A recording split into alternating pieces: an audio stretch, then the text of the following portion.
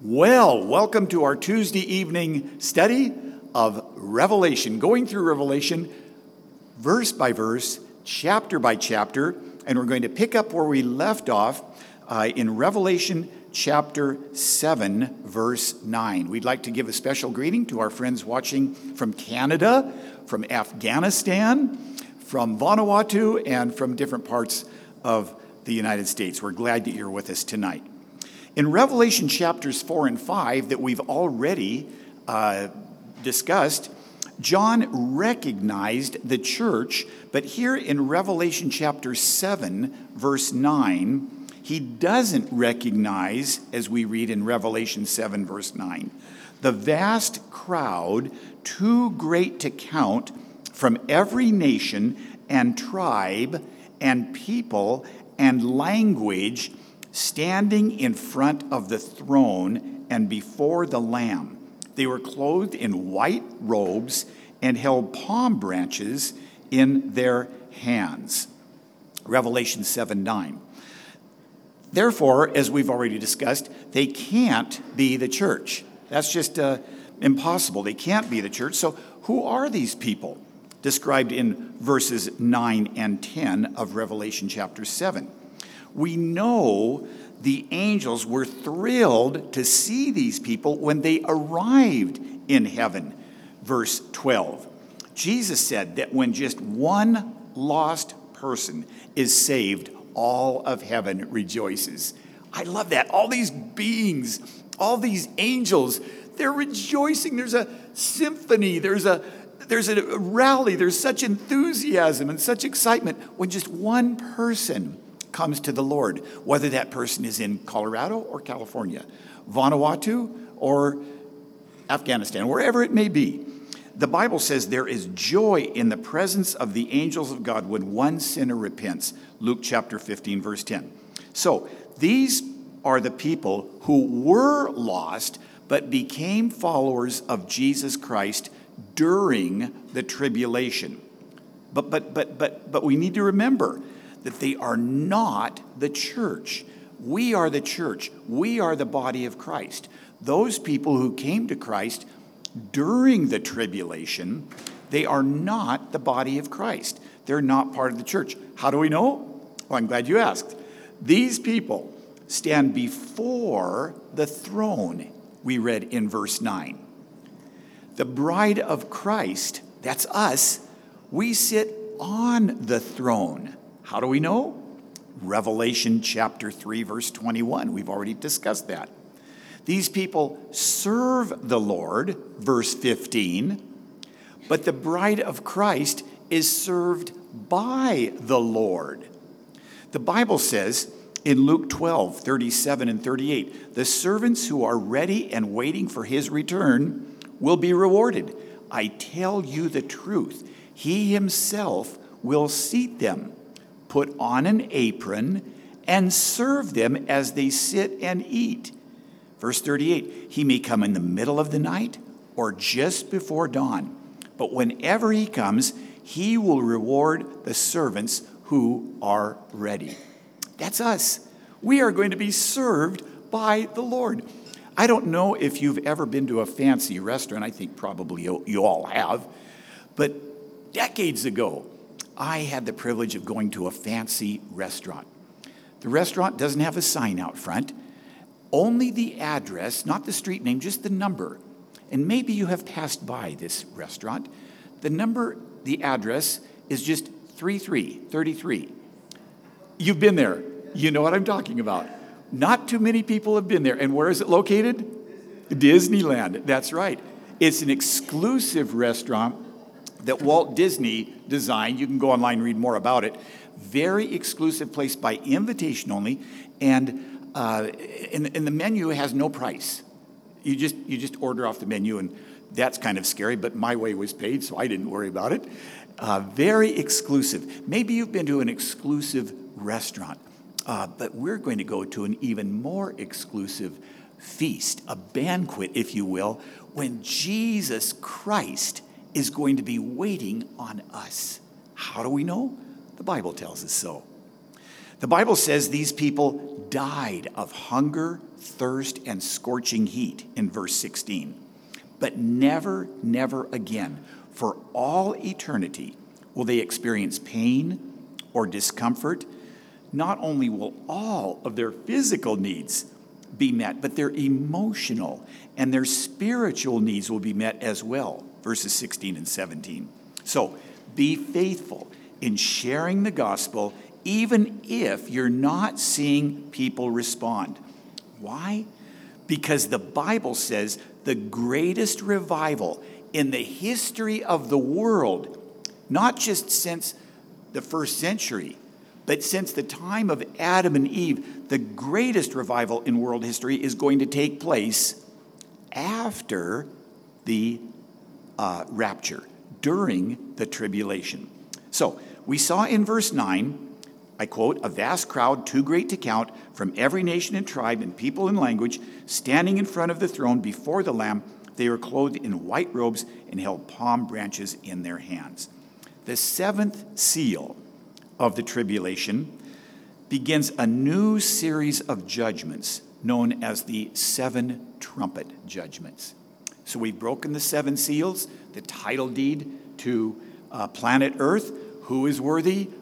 John wept until it was revealed to him that worthy is the Lamb. Jesus is worthy. So let's pick it up. Revelation chapter 8. We'll read it beginning in verse 1. When the Lamb broke the seventh seal on the scroll, there was silence throughout heaven for about half an hour. I saw seven angels who stand before God, and they were given seven trumpets. Then another angel with a gold incense burner came and stood at the altar, and a great amount of incense was given to him to mix with the prayers of God's people as an offering on the gold altar before the throne. Verse 4, the smoke of the incense mixed with the prayers of God's holy people, that's us. We're not holy because of what we've done or what we haven't done. We're holy because we are washed by the blood of Jesus Christ. So the smoke of the incense mixed with the prayers of God's holy people ascended up to God from the altar where the angel had poured them out. Then the angel filled the incense burner with fire from the altar and threw it down upon the earth. Wow, what a picture. A mighty angel in heaven throwing this incense burner down to planet Earth. The Bible says thunder crashed, lightning flashed, and there was a terrible earthquake in verse 5. Verse 6, then the seven angels with the seven trumpets prepared to blow their mighty blasts. The first angel blew his trumpet, and hail and fire mixed with blood were thrown down on the earth. 1/3 of the earth was set on fire. 1/3 of the trees were burned, and all the green grass was burned. Goodbye, golf course. Verse 8, then the second angel blew his trumpet, and a great mountain of fire was thrown into the sea. 1/3 of the water in the sea became blood. 1/3 of all things living in the sea died, and 1/3 of all the ships on the sea were destroyed. Then the third angel blew his trumpet, and a great star fell from the sky, burning like a torch. It fell on 1/3 of the rivers and on the springs of water. Verse 11, the name of the star was Bitterness. It made 1/3 of the water bitter, and many people died from drinking the bitter water. Then the fourth angel blew his trumpet, and 1/3 of the sun was struck, 1/3 of the moon, and 1/3 of the stars, and they became dark. And 1/3 of the day was dark, and also 1/3 of the night. Verse 13, then I looked, and I heard a single eagle crying loudly as it flew through the air, terror, terror, terror to all who belong to this world, because of what will happen when the last three angels blow their trumpets. Whew. Wow. Now, as we've studied on our pilgrimage through the book of Revelation, we've read of the ecstatic exuberant and exalting praise to God in heaven. I try to picture it, but my little feeble mind can't begin to imagine it. But one day we'll experience and we'll see it. But suddenly, at the opening of the seventh and final seal on the scroll that we talked about, the title deed for planet Earth, we witness silence throughout heaven for about half an hour in verse 1. Can you imagine the heavenly beings, the creatures, the angels stopped their praises? They were stunned. They were absolutely stunned at what was about to happen. You could hear a needle drop in heaven. Most of what happens in the rest of the book of Revelation is the result of the opening of this final seal, the seventh seal on this 15-foot long scroll that Jesus and Jesus alone is authorized, is worthy to open up. This is the calm before the proverbial storm. Yet during this time, God is listening to the prayers of his children. He's giving his undivided and complete and total attention to the prayers of those going through the tribulation. Where are we? We are in a 7-year honeymoon with our Lord in heaven. And yet there are believers. We talked about that last week. The 12,000 from each of the 12 tribes that were evangelists, mightier than Billy Graham, mightier than Luis Palau, going around the world with the anointing of the Holy Spirit of God, still preaching the gospel and telling people, don't take the mark of the beast. Don't submit to the Antichrist. You can still call upon the name of the Lord and be saved. So God is listening to the prayers of these, going through these 7 seal judgments, the 7 trumpet judgments to come, and then the final 7 bowl judgments. And he's doing the same thing today. I love it. Every time you pray, you have God's complete and undivided attention. God is giving you his undivided attention. Why? The Bible tells us, because he loves you. He loves you. He loves you so much, he designed the shape of your nose, the shape of your ears, how tall you would be, when you would be born, where you would be born, the color of your skin. All these things he designed. And God doesn't make any mistakes. He designed you just the way you are, and he loves you just the way you are. So may we be a people that pray.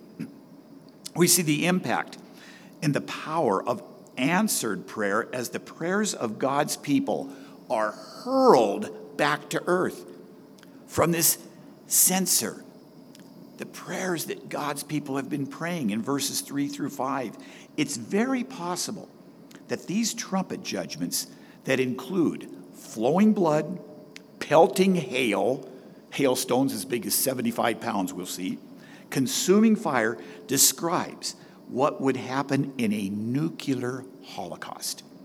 Now, I am not suggesting that we know for certain that this is a nuclear holocaust that we're about to study. It very well could be, but the Bible doesn't clearly state that this is a nuclear holocaust, bombs going off. For only the second time in my life, most of you are too young. Almost all of you are younger than I am. But for the second time in my life, there is now talk about bomb shelters. I haven't heard about that since the 1950s in your backyard.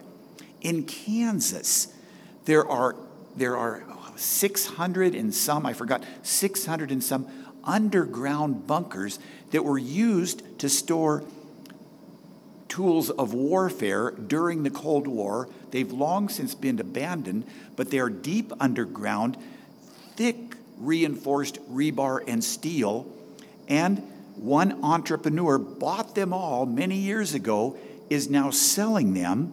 You can go online and see this for yourself. People are refurbishing these, and there's a fence all around and guards and all the rest. and you can live in comfort deep underground in your bomb shelter with all your other friends that are trying to escape a nuclear holocaust. Well, we shall see. It's all folly.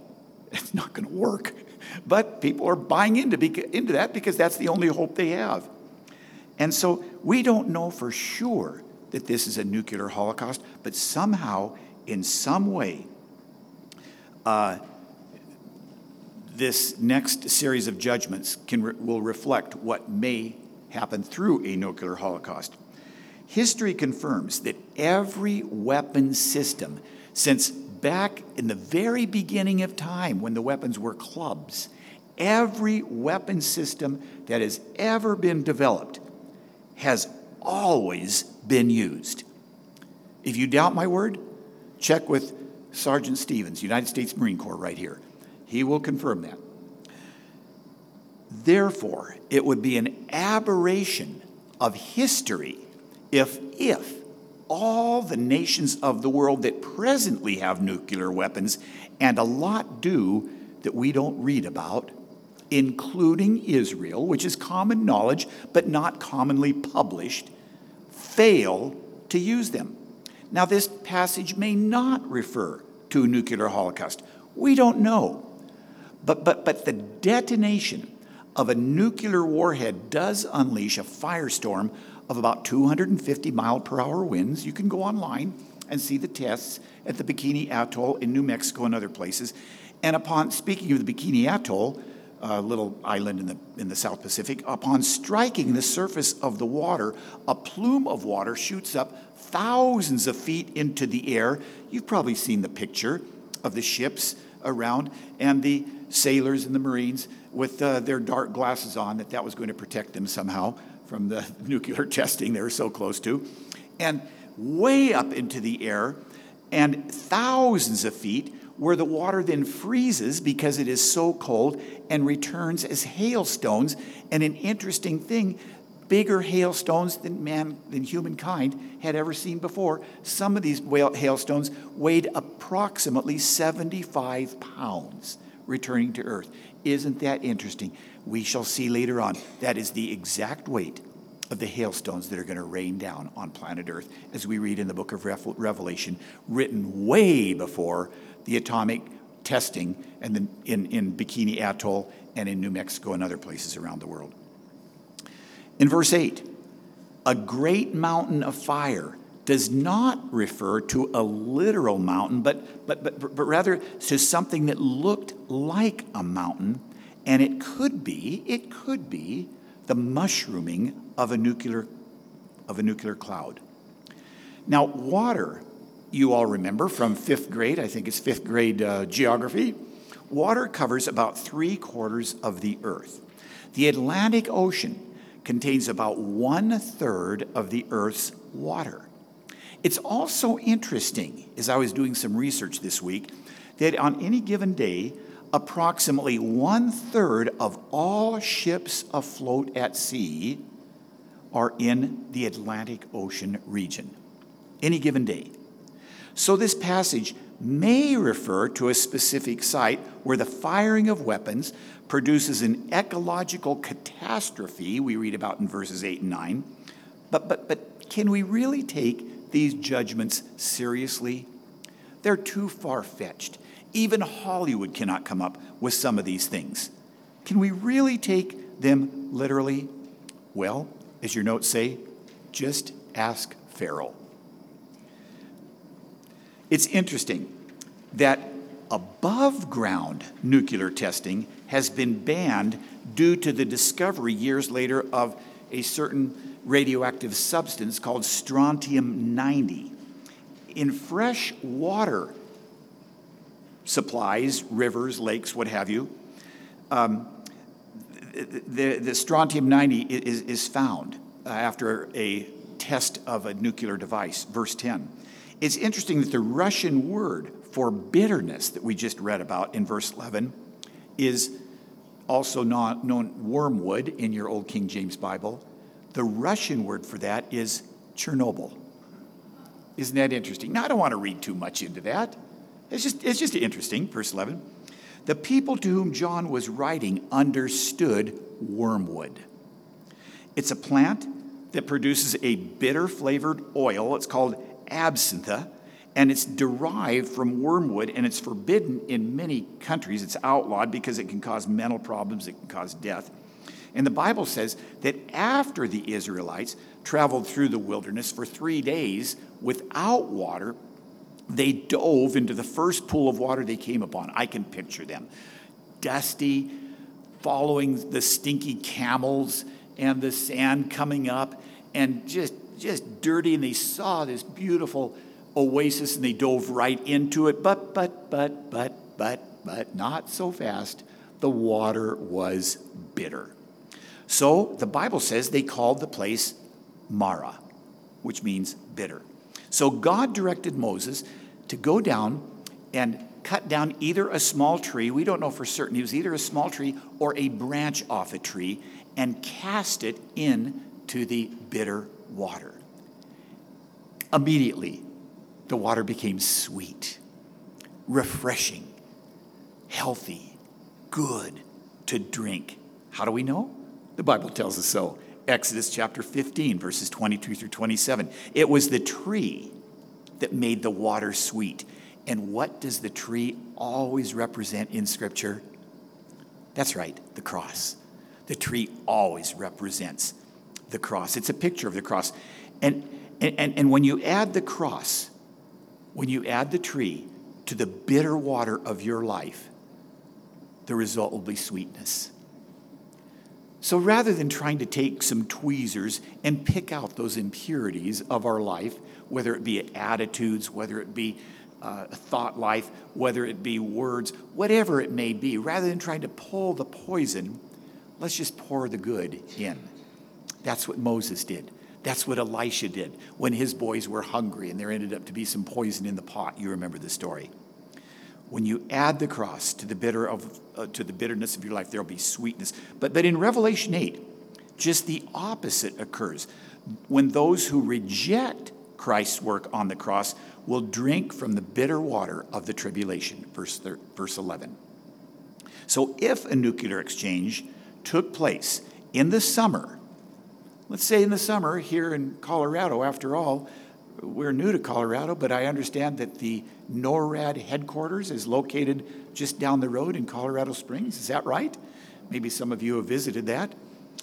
If the nuclear change took place here in Colorado in the summer, with Colorado being one of the targets, scientists project that the high temperature in the summer in Colorado in the western United States would be 15 degrees Fahrenheit. That's 17 degrees below freezing. Why? Because of the debris that goes up from a nuclear explosion high up into the atmosphere, clouding the earth from the warm rays of the sun, the nutrients that the sun provides. Crops wouldn't grow, starvation would result. It's what scientists have called for years a nuclear winter. Books have been written about this. Maybe that's what's described here in verse 12. Now the Bible says a single eagle or angel. The Greek word for angel is angelos, a messenger. Some versions translate this as eagle, some translate this as an angel. Either way, this angel or this eagle will fly through the air, crying out, "Terror, terror, terror to all who belong to this world," because of what will happen when the last three angels blow their trumpets in verse 13. I can't help but remember our very first Sunday when Robin and I, just a few days after we moved from Hawaii to Basalt, Colorado, we were on our way to the orchard. We'd never been here before. We had to get directions and figure out where it was. We didn't know what we were looking for. And as we drove along the old highway, Catherine Store Road, I believe that's called, right on the side of our car, right next to Robin, I was driving, she was in the passenger seat, was this beautiful, big, bald eagle just flying along, just flying slowly with us. as we were coming straight down the road, up along the valley here to the Orchard Church. It seemed like he was with us for a long time. In reality, it was probably just maybe 20 seconds or so. But he was flying with us and just leading us to the church. We thought it was so wonderful. We'd never seen the eagle since, but that first Sunday was great. And I picture that eagle, this single eagle flying through the air. Habakkuk used an image of an eagle to symbolize swiftness and destruction in the Old Testament book of Habakkuk, verse 1, verse 8. In other words, the eagle or the angel is saying the worst is yet to come. You think you've had it bad? You ain't seen nothing yet, because the last 3 trumpets are way worse than the first 4. The first 4 trumpets dealt with the natural. The last 3 trumpets will deal with the supernatural, specifically demonic activity. We're going to talk about Satan tonight. We're going to talk about demons tonight. And then we're going to end on a good note. Because after studying about Satan and demons, I just wanted to go take a shower. So we're going to end on a good note. But let's pick it up. Revelation chapter 9, verse 1. Then the 5th angel blew his trumpet, and I saw a star that had fallen to earth from the sky. And he was given the key to the shaft of the bottomless pit. When he opened it, smoke poured out as though from a huge furnace, and the sunlight and air turned dark from the smoke. Then locusts came from the smoke and descended on the earth, and they were given power to sting like scorpions. They were told not to harm the grass, at least the grass that was left, or plants or trees, but only the people who did not have the seal of God on their foreheads, not the mark of the beast, the seal of God. Do we have the seal of God? Yes, we do. How do we know? The Bible tells us so.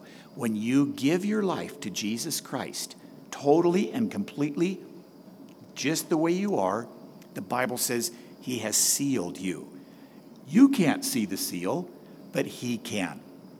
So, verse 4, only the people who did not have the seal of God on their foreheads. Verse 5, they were told not to kill them, but to torture them for 5 months with a pain like the pain of a scorpion sting.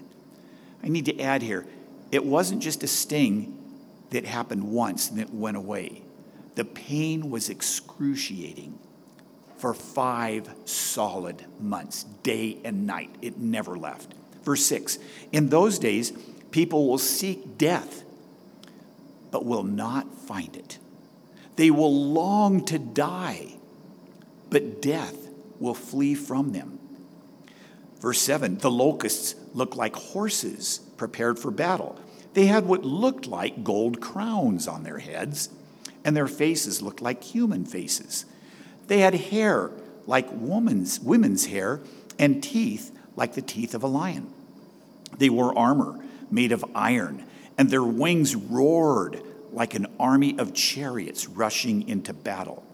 Verse 10, they had tails that stung like scorpions, and for 5 months they had the power to torment people.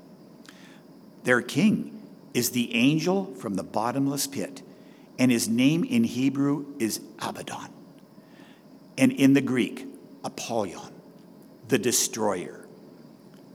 Verse 12, the first terror is past, but look, 2 more terrors are coming.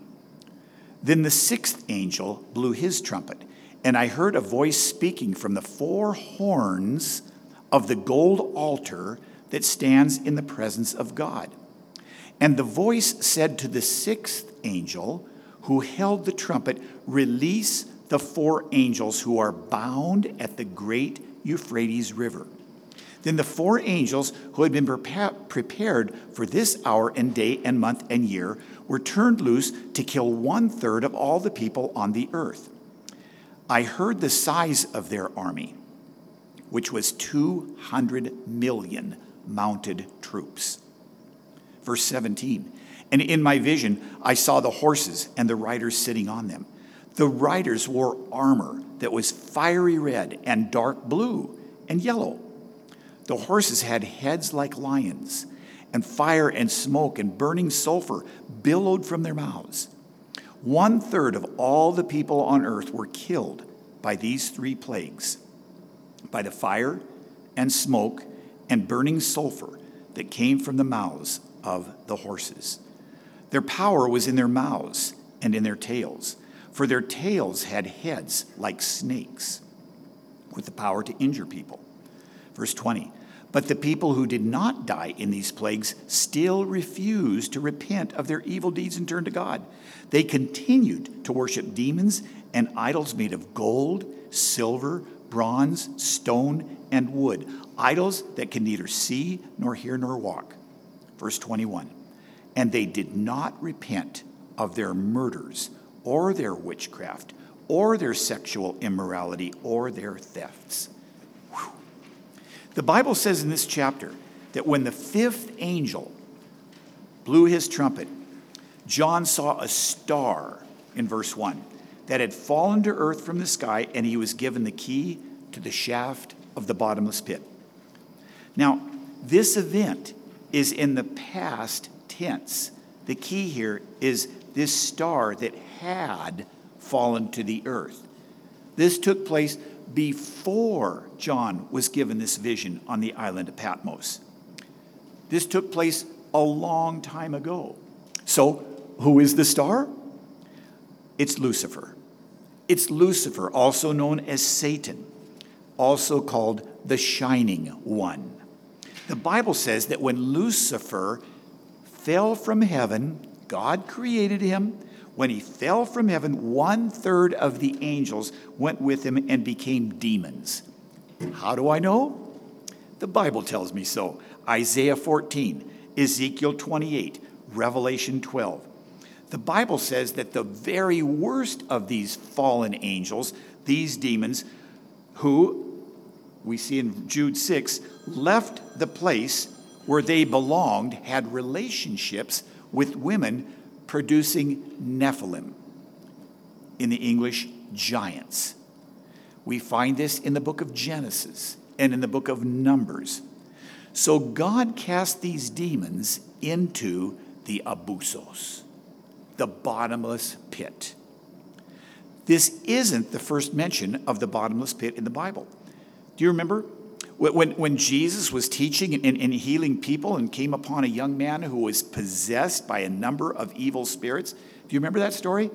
He asked, who are you? And they said, our name is Legion, because there were many. Jesus was going to cast these demons out of the man, and they begged him, so, sir, please, don't send us into the abusos, the bottomless pit. Even the demons didn't want to go there. The bottomless pit is a real place. It's not just a state of mind. It's not just a level of consciousness. It is a literal, real place that even demons despise to go there. They don't want to go there. Instead, Jesus cast them into a large herd of pigs feeding nearby, which is interesting why a Jewish man would have a bunch of pigs, but anyway. Cast him into those pigs, and the entire herd of pigs ran into the lake. As you know, we call it the Sea of Galilee, but it's freshwater lake, and they drowned. You can read about this in Luke chapter 8, verses 26 through 37. The Bible says demons are presently at work. Demons are alive and active today, causing depression, causing emotional distress, causing relational trauma. The Bible says in Ephesians 6:12, for we are not fighting against flesh and blood enemies, but against evil rulers and authorities of the unseen world, against mighty powers in this dark world, and against evil spirits in the heavenly places. The Bible says a number of horrible spirits are released, and the star, that's called Satan, that had fallen to the earth, had a key and opened the bottomless pit during this judgment, during this trumpet judgment, verse 2 that we just read about. And when Satan opens up the bottomless pit, he is given the key by God to open up this pit. And when he does, smoke comes out in this bottomless pit that is sufficient to blot out sunlight for quite a while. The bottomless pit, if you will, is kind of a holding cell for evil spirits. Where is the bottomless pit located? Oh, I've read so many things. Microphones being sent down deep holes that have been dug into our planet. We don't know. It's all speculation. We don't know. And I would say don't waste your time trying to figure out where the bottomless pit is, but it's there. It is there. The Bible says in verses 3 through 5, then locusts came from the smoke and descended on the earth, and they were given the power to sting like scorpions. They were told not to harm the grass or the plants or the trees, but only the people who did not have the seal of God on their foreheads. They were told not to kill them, but to torture them for 5 months with pain like the pain of a scorpion sting. Apparently, these demons coming out of the bottomless pit take on the form of locusts. Now, regular locusts are grasshopper-like insects. Do you have locusts here in Colorado? Yeah? Okay. Well, we're new, so we're just learning. But they're kind of like grasshoppers. And as you know, regular locusts were feared by most civilizations during biblical times because one large swarm of locusts would swoop in and strip away almost all of the crops just in a matter of minutes and then depart. But during that time, then famine would follow that. But during that time, female locusts, as they swarmed into these fields of crops, would lay huge quantities of eggs that would go deep into the soil, and they would hatch in the spring, and the resulting larvae that would come from these eggs would eat whatever might have grown back. But these locusts look like horses prepared for battle. The Bible says in verse 7, they had what looked like gold crowns on their heads. Their faces looked like human faces. They had hair like women's hair and teeth like the teeth of a lion. They wore armor made of iron and wings roared like the army of chariots rushing into battle. They had tails that stung like scorpions, and for 5 months they had the power to torment people. Some people have said, well, this is the description of a helicopter. John had never seen a helicopter. Now, Sergeant Randy and I have seen a lot of Marine Corps helicopters, and it kind of describes a helicopter. In fact, Sergeant Randy worked on aircraft in the Marine Corps. And later on, he flew aircraft as a missionary in Africa. I can remember seeing the helicopters come in Vietnam, and I was so happy. We loved to see the helicopters come. The helicopters brought more ammunition. They brought water. They brought sea rations. And they brought mail. Oh, that was the best. They also evacuated our wounded. It was wonderful to see it. But the enemy, the NVA, they were not happy to see the helicopters come. The helicopters brought miniguns that shot, Randy can tell you how many rounds per second at the enemy. It was just a solid line coming down. They brought terror. Whether they're helicopters or not, we don't know. We're just going to have to take it at face value, but God can do anything. He can create anything. And due to these scorpion-like locusts, people will try to take their own lives. The pain will be so excruciating. Have you ever had just such a terrible, terrible pain? Maybe like being seasick. Have you ever been seasick? Oh, it's the worst. Seasick is the worst, but then you realize you think you're going to die. It's really bad. But then there's something even worse than that. You realize you're not going to die. And that's even worse. You're going to have to live with it for a while. But they're terrible. They try to take their own lives. They can't. And unlike regular locusts, these locusts have a king. The angel from the bottomless pit. His name in Hebrew is Abaddon. Greek, Apollyon, the destroyer. Verse 11. Satan's mission is to destroy. He wants to destroy everyone. He wants to destroy this church. Oh, how he would love to destroy this church. He would love to destroy your marriage. He would love to destroy your hope. He would love to destroy your health. He would love to destroy our nation. He just likes to destroy everything. Now, 7 Old Testament books and every New Testament writer refers to Satan. Jesus referred to Satan in Matthew 13 and Luke 10, Luke 11. He's called Satan, which means the slanderer, Lucifer, son of the morning, Beelzebub, the lord of the flies in Matthew chapter 12, verse 24, Belial, which means lawless, 2 Corinthians 6, evil one, 1 John 5:19, the tempter, 1 Thessalonians 3:5, the prince of the world, John 12:31, the god of this age, 2 Corinthians 4:4, the prince and power of the air, Ephesians 2:2, the accuser of the brethren, Revelation 12:10, angel of light, that's false light, in 2 Corinthians 11:14. He's called a serpent, Revelation 12:9, a dragon, Revelation 12:3. Satan was created as part of the angelic realm. We can read about that in Ephesians 6:11 and 12, Ezekiel 24, verse 18. He had the highest rank of them all. He was the worship leader of heaven, Ezekiel 28, 12 through 14. But he is a murderer, John 8:44. He is a liar, John 8:44. He's an accuser, Revelation 12:10, and he constantly goes before God as he is allowed and accuses you and me of the stupid things that we do. Well, maybe you don't, but I do. The stupid things that I do. He's the accuser of the brethren and the sistren. He's always accusing us. And he is our adversary, 1 Peter 5:8. He is limited by God. God gives him a leash, but he can go no further. Job, chapter 1, verse 12. He is not God's equal. 1 John 4:4. Some people equate this great cosmic war between these two great forces, Satan and God. No, it's not. It's not. I think there's a movie coming out, the war between Superman and Batman. Two great forces battling it out. Who will win? That's not the way it is with God and Satan. Satan is not omnipotent. That's all-powerful. He is not omniscient. That's all-knowing. He is not omnipresent. That means being everywhere at every time. Only God is. Only God is. Satan can operate only as God allows him to operate. Now, believers, with God's help, can resist Satan. James 4:7. The fall of Satan from heaven is described in Ezekiel 28 and Isaiah 14.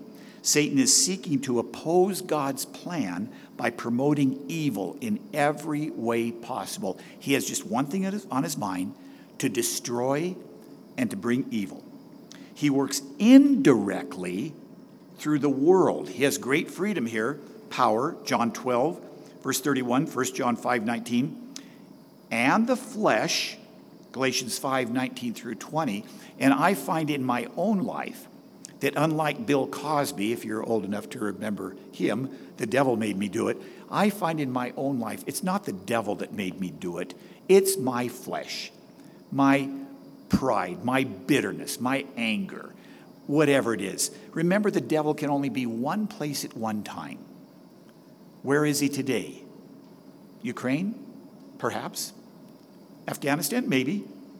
I don't know. But he can only be one place at one time. It's not the devil that I'm so concerned about. It's my own flesh, the weakness of my own flesh, my old knuckleheadness. That's what I'm more concerned about. So he works through the flesh. Satan works through the evil world system. 1 John 2, verses 13 through 15. To exploit the fleshly nature, we just talked about that, that's still within us. Romans 7:18, Galatians 5:19 through 20. He works directly by deception, temptation, attack, and possession. It's not a sin to be tempted. Jesus was tempted by Satan himself. Do you remember the story? Matthew 4, verses 1 through 11. That was not a sin. It's not a sin to be tempted.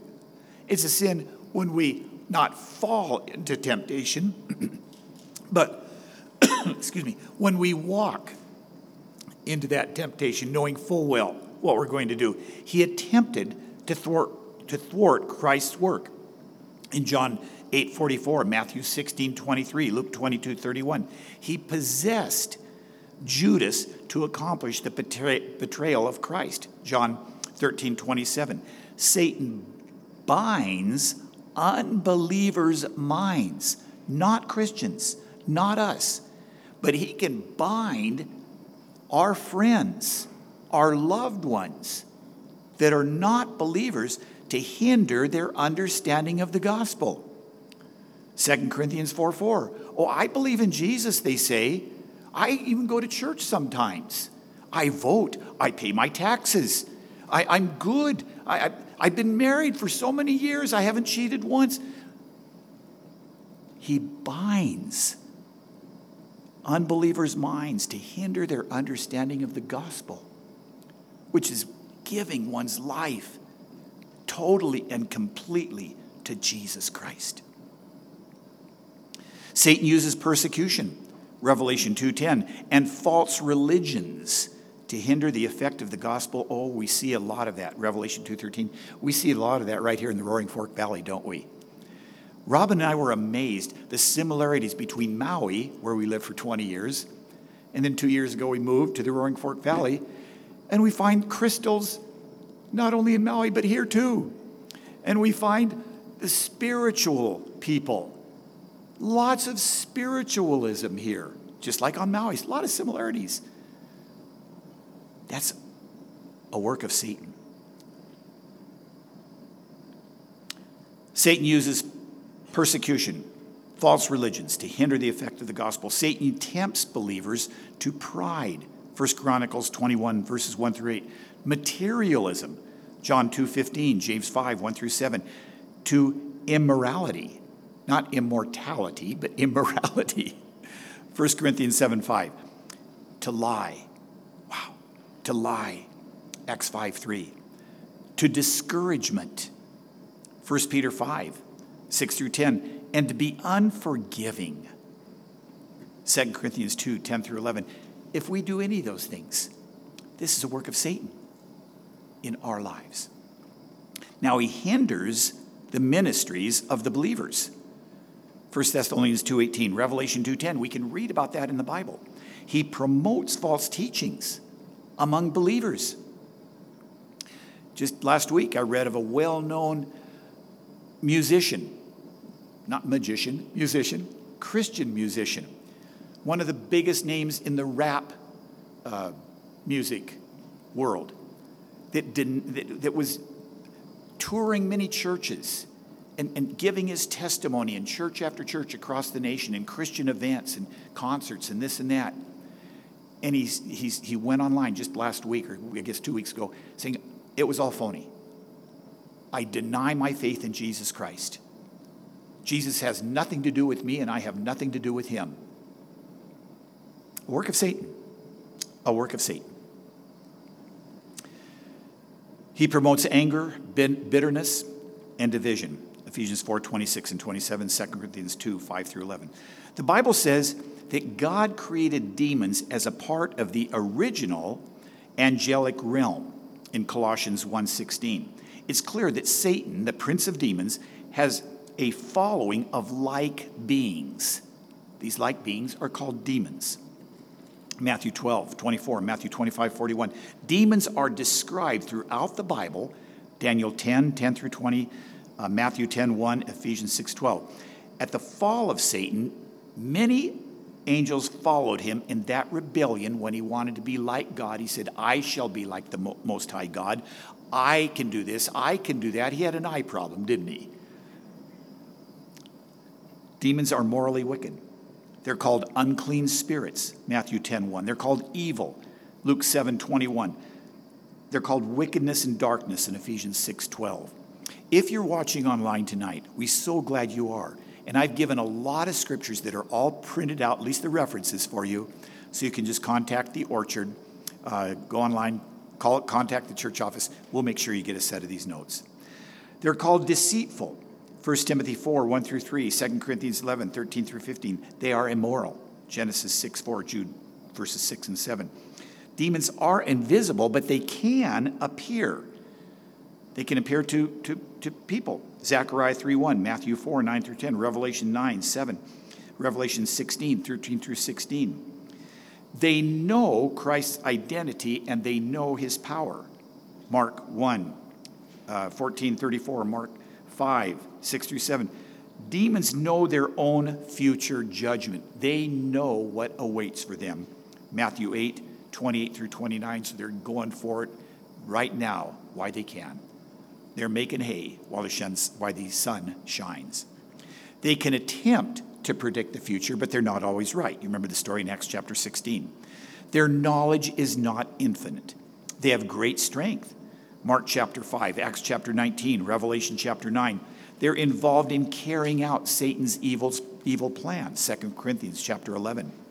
They promote idolatry, Leviticus 17:7, Deuteronomy 32:17, Psalm 106, verse 36 through 38. They're deliberate in hindering the spiritual progress of believers every way they can. We're at war. We're at war. And there are forces of darkness, there are powerful forces that are at war against you and me personally.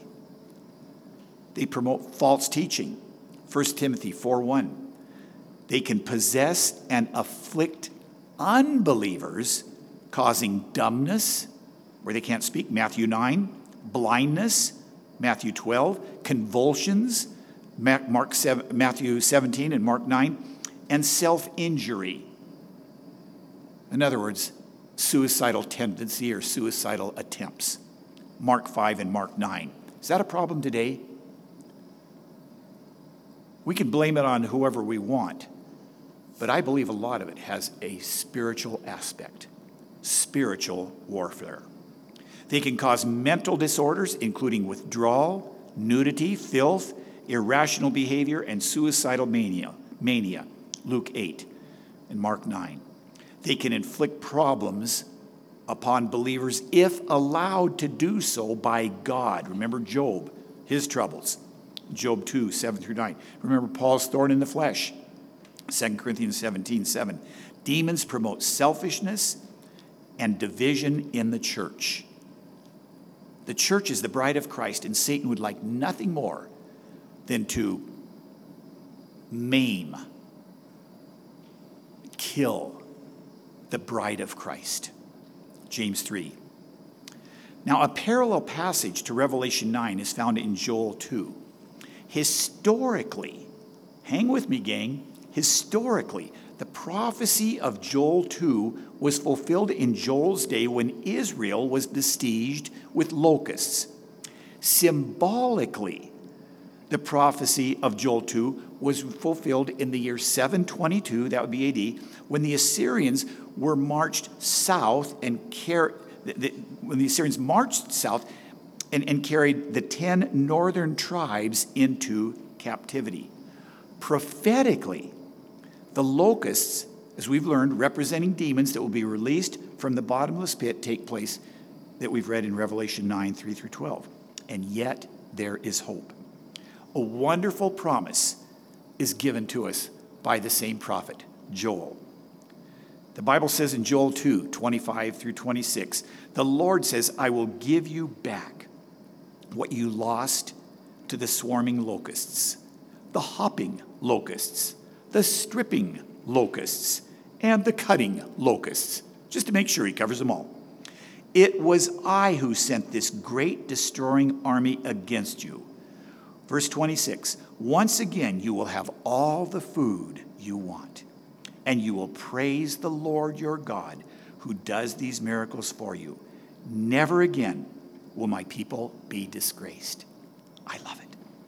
The Bible says whenever we obey Scripture, whenever we sincerely repent, I'm not saying we believe in Jesus. The demons believe in Jesus.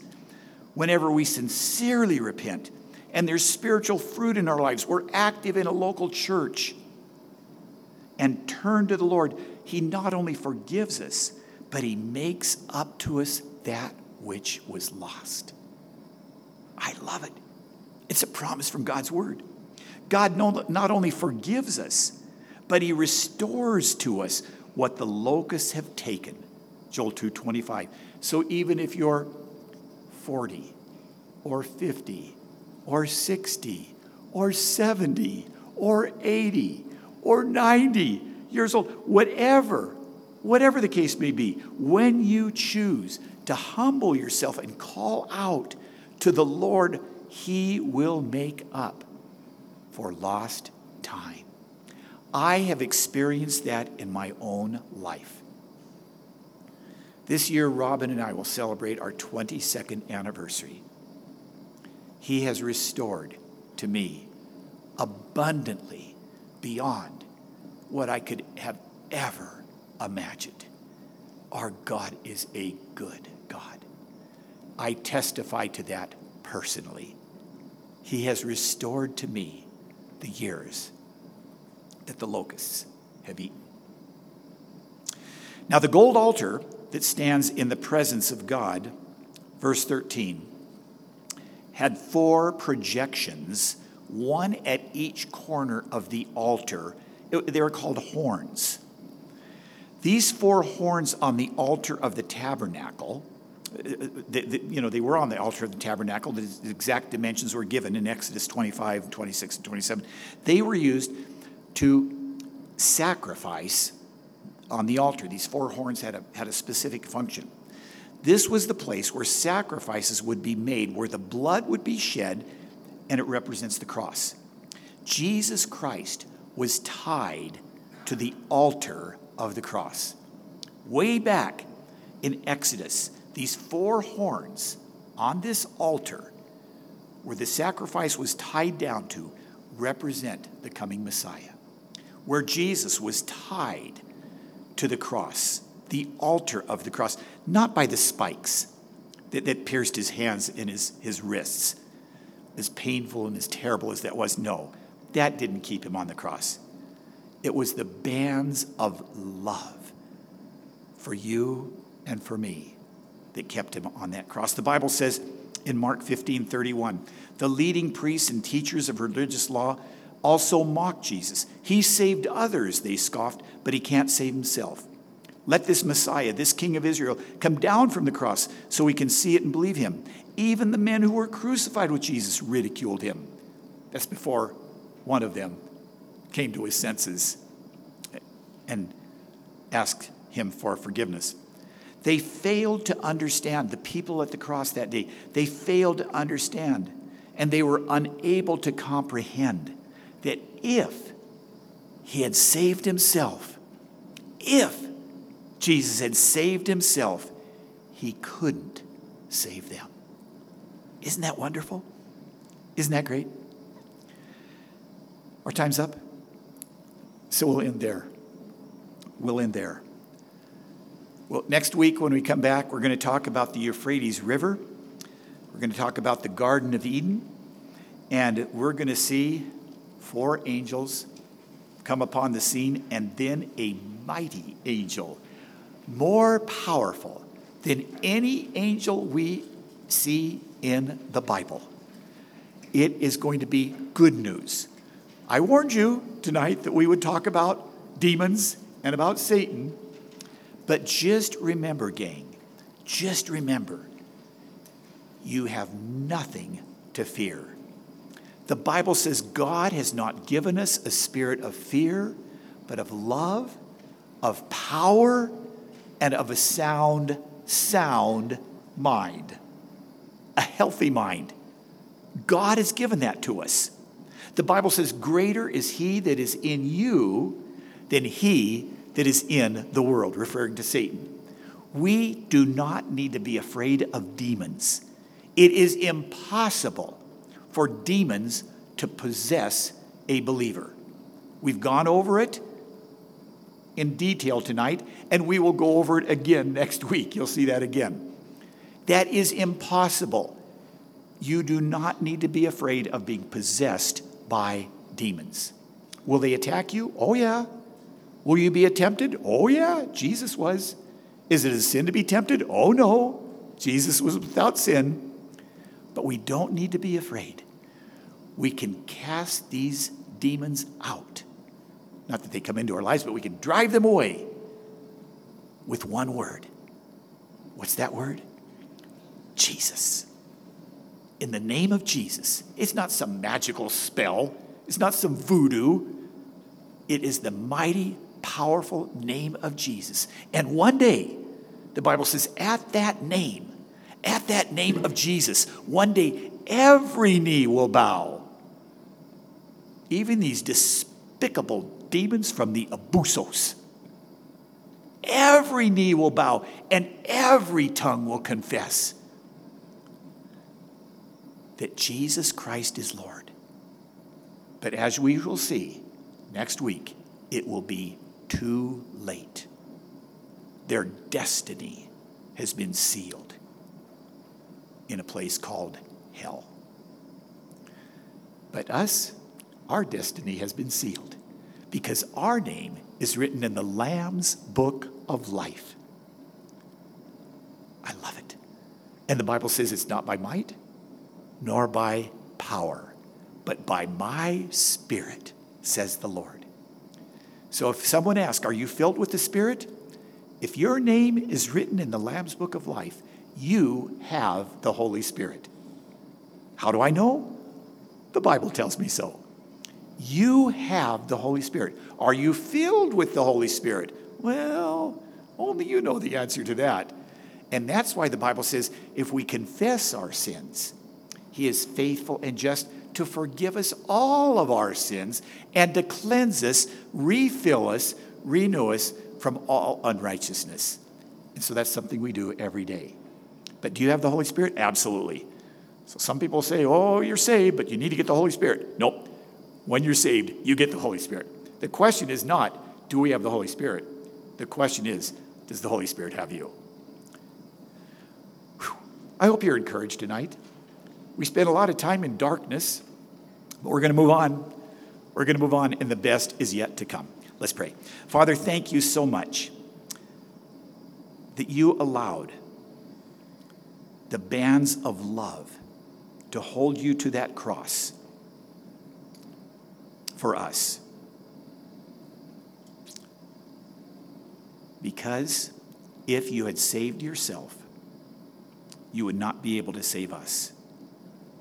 And so we thank you for what you did because of your love through your Son, Jesus Christ. I ask your blessing on everyone here tonight, on their families, and on those watching across the country and in different countries. In Jesus' name, amen. God bless you guys, and hope to see you next week. We'll continue, and we will finish the book of Revelation before we leave in 6 weeks for Israel. I promise you, we'll finish. We're almost halfway done, so we'll finish. God bless you.